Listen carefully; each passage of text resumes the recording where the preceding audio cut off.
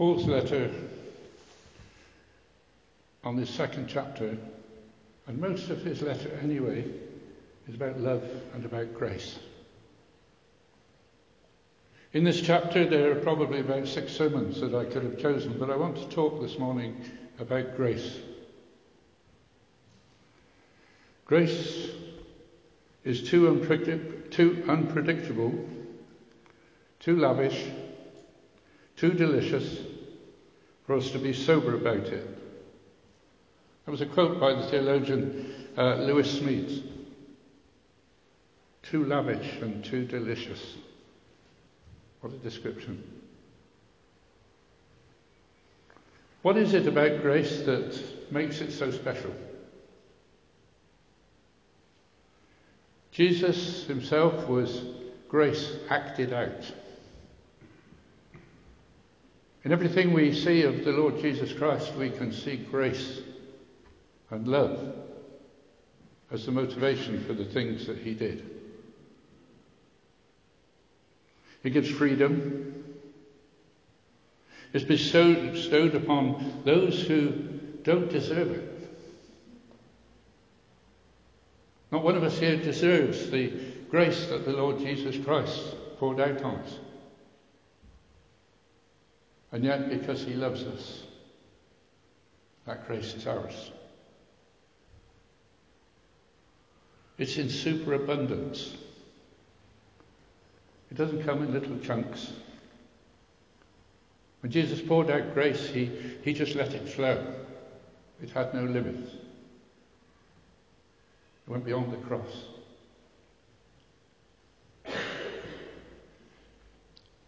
It's given free from obligation. There's no way we can buy our way into the kingdom.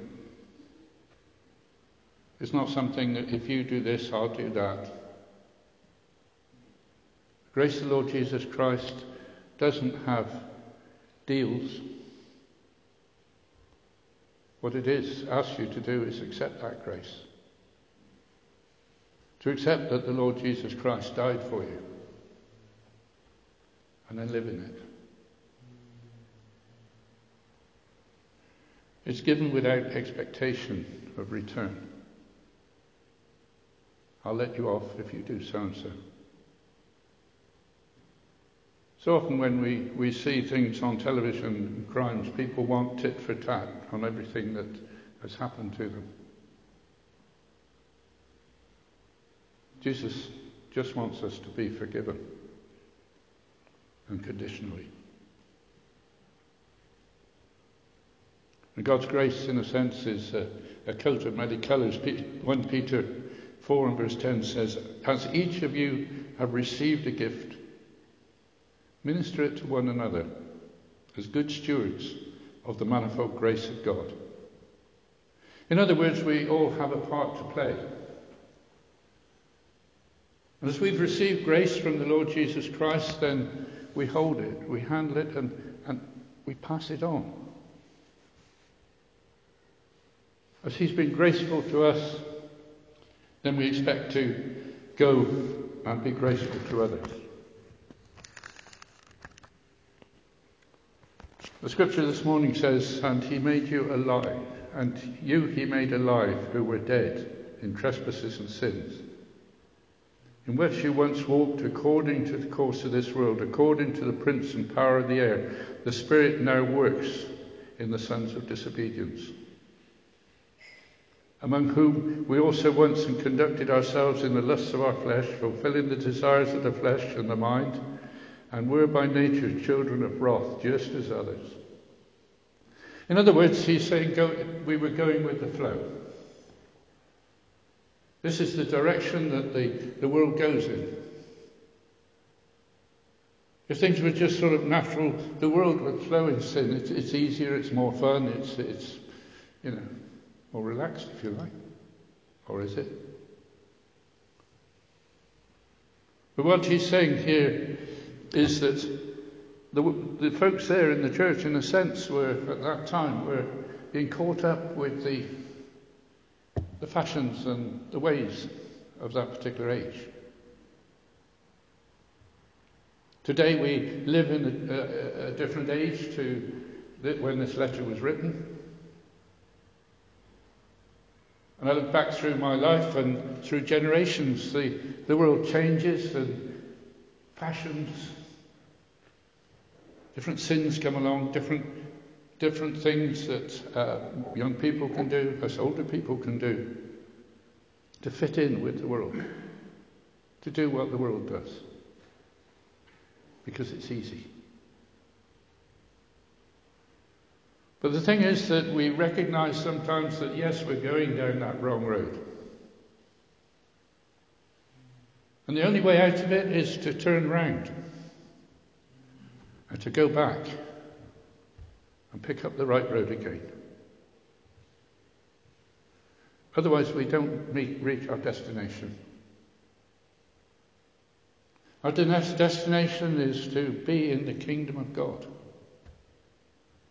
To be there with Jesus, to be one with Jesus, to live as Jesus lived. That when people look upon our lives, they recognize Jesus in us. Because we're a shadow of him. Or a reflection, perhaps I should say.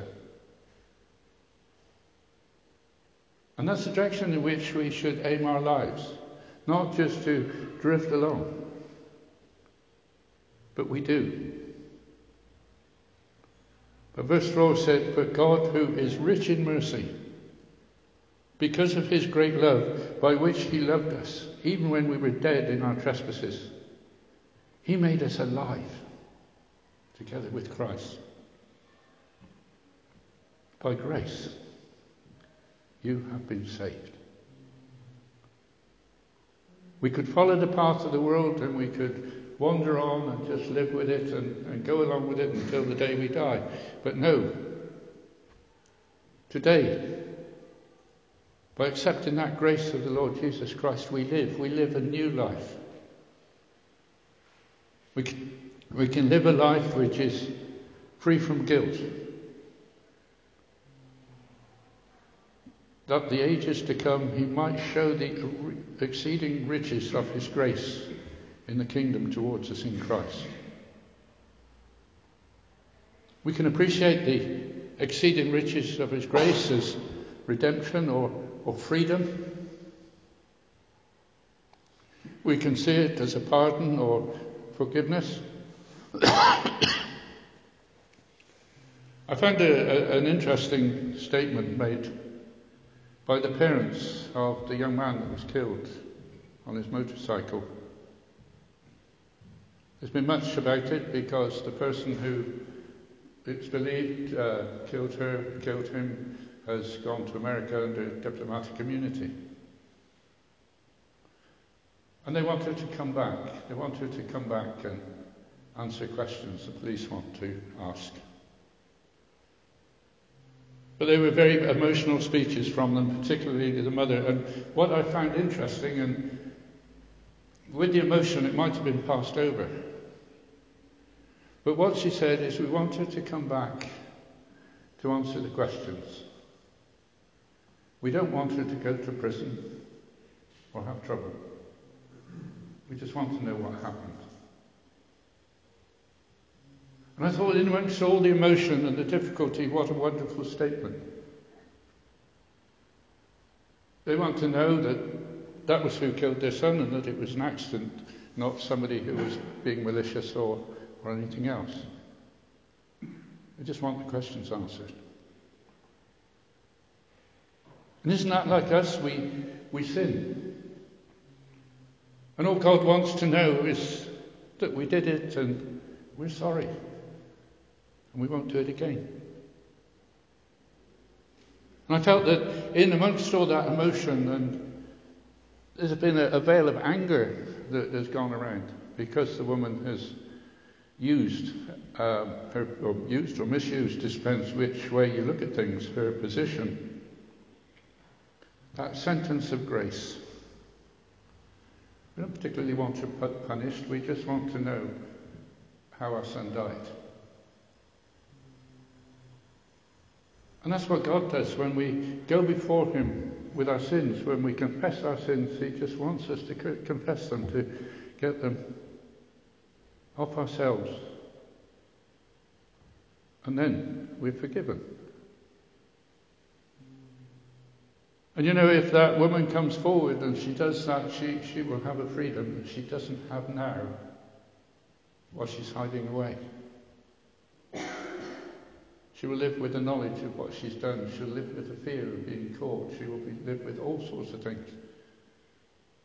But if she comes and tells the truth, with that truth will come a freedom, certainly from the parents. And that's grace. That is the grace that the Lord Jesus gives us. It gives us freedom. For by grace you have been saved through faith. Not of yourselves. It is the gift of God, not of works, lest anyone should boast. For we are his workmanship, created in Christ Jesus for good works, which God prepared beforehand that we should walk in them. God has prepared the way. And God is showing us, he's showing us through the scriptures the path that we should walk. And grace works to change us. As we recognize the Lord Jesus Christ, as we feel his grace, as we feel his forgiveness, as we have that freedom, it's going to change our lives. It's going to make us want to walk in those directions. I've written here, we are his showpiece for the future. We're witness to the angels. We're the workmanship in the present.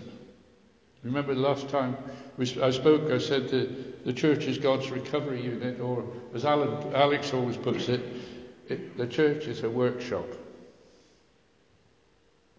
It's a place where we're learning. It's a place where we're beginning to understand the grace of God.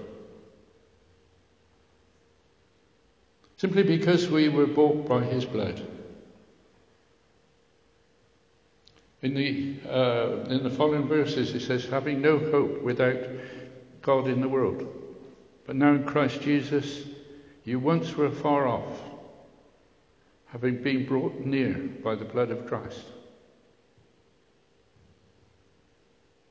And in our lives we have lived things, we have done things that have taken us far away from the kingdom of God. But when we recognize the Lord Jesus as our Saviour, when we recognize what he did for us on the cross, and we draw near to him, and we're immersed in him, we're close. We're in his kingdom. We're his children. We have, by his handiwork, become fully human again. And in later chapters we'll discover how to put this into practice.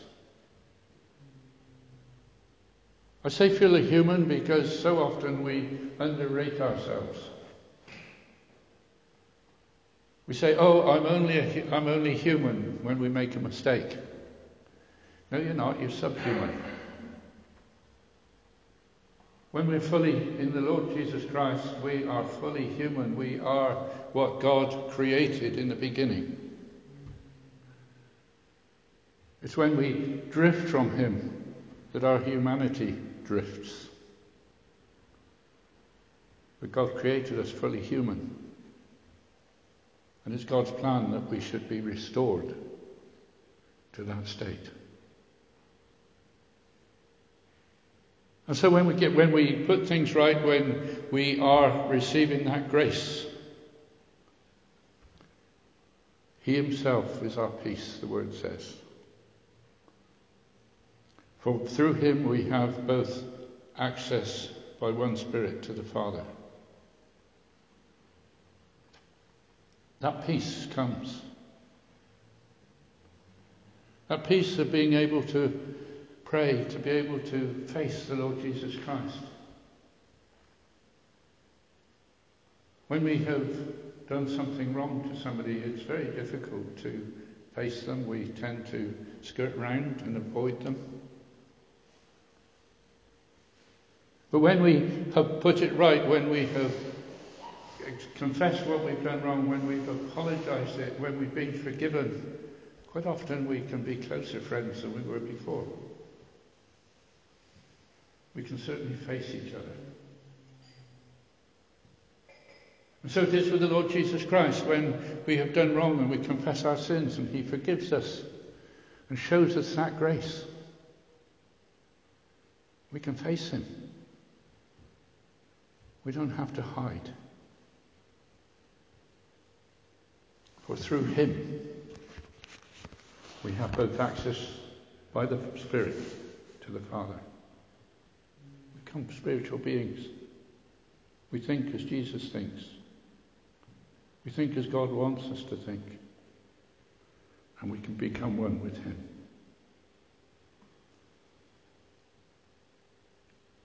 And as we go on to verse 19, therefore you are no longer strangers and foreigners, but fellow citizens with the saints and the membership of the household of God, having been built on the foundation of the apostles and prophets, Christ Jesus himself being the chief cornerstone, in whom the whole building, being fitted together, grows into a holy temple of the Lord, in whom you are also being built together for a dwelling place of God by the Spirit. No longer strangers or foreigners. We're one, we're fellow citizens.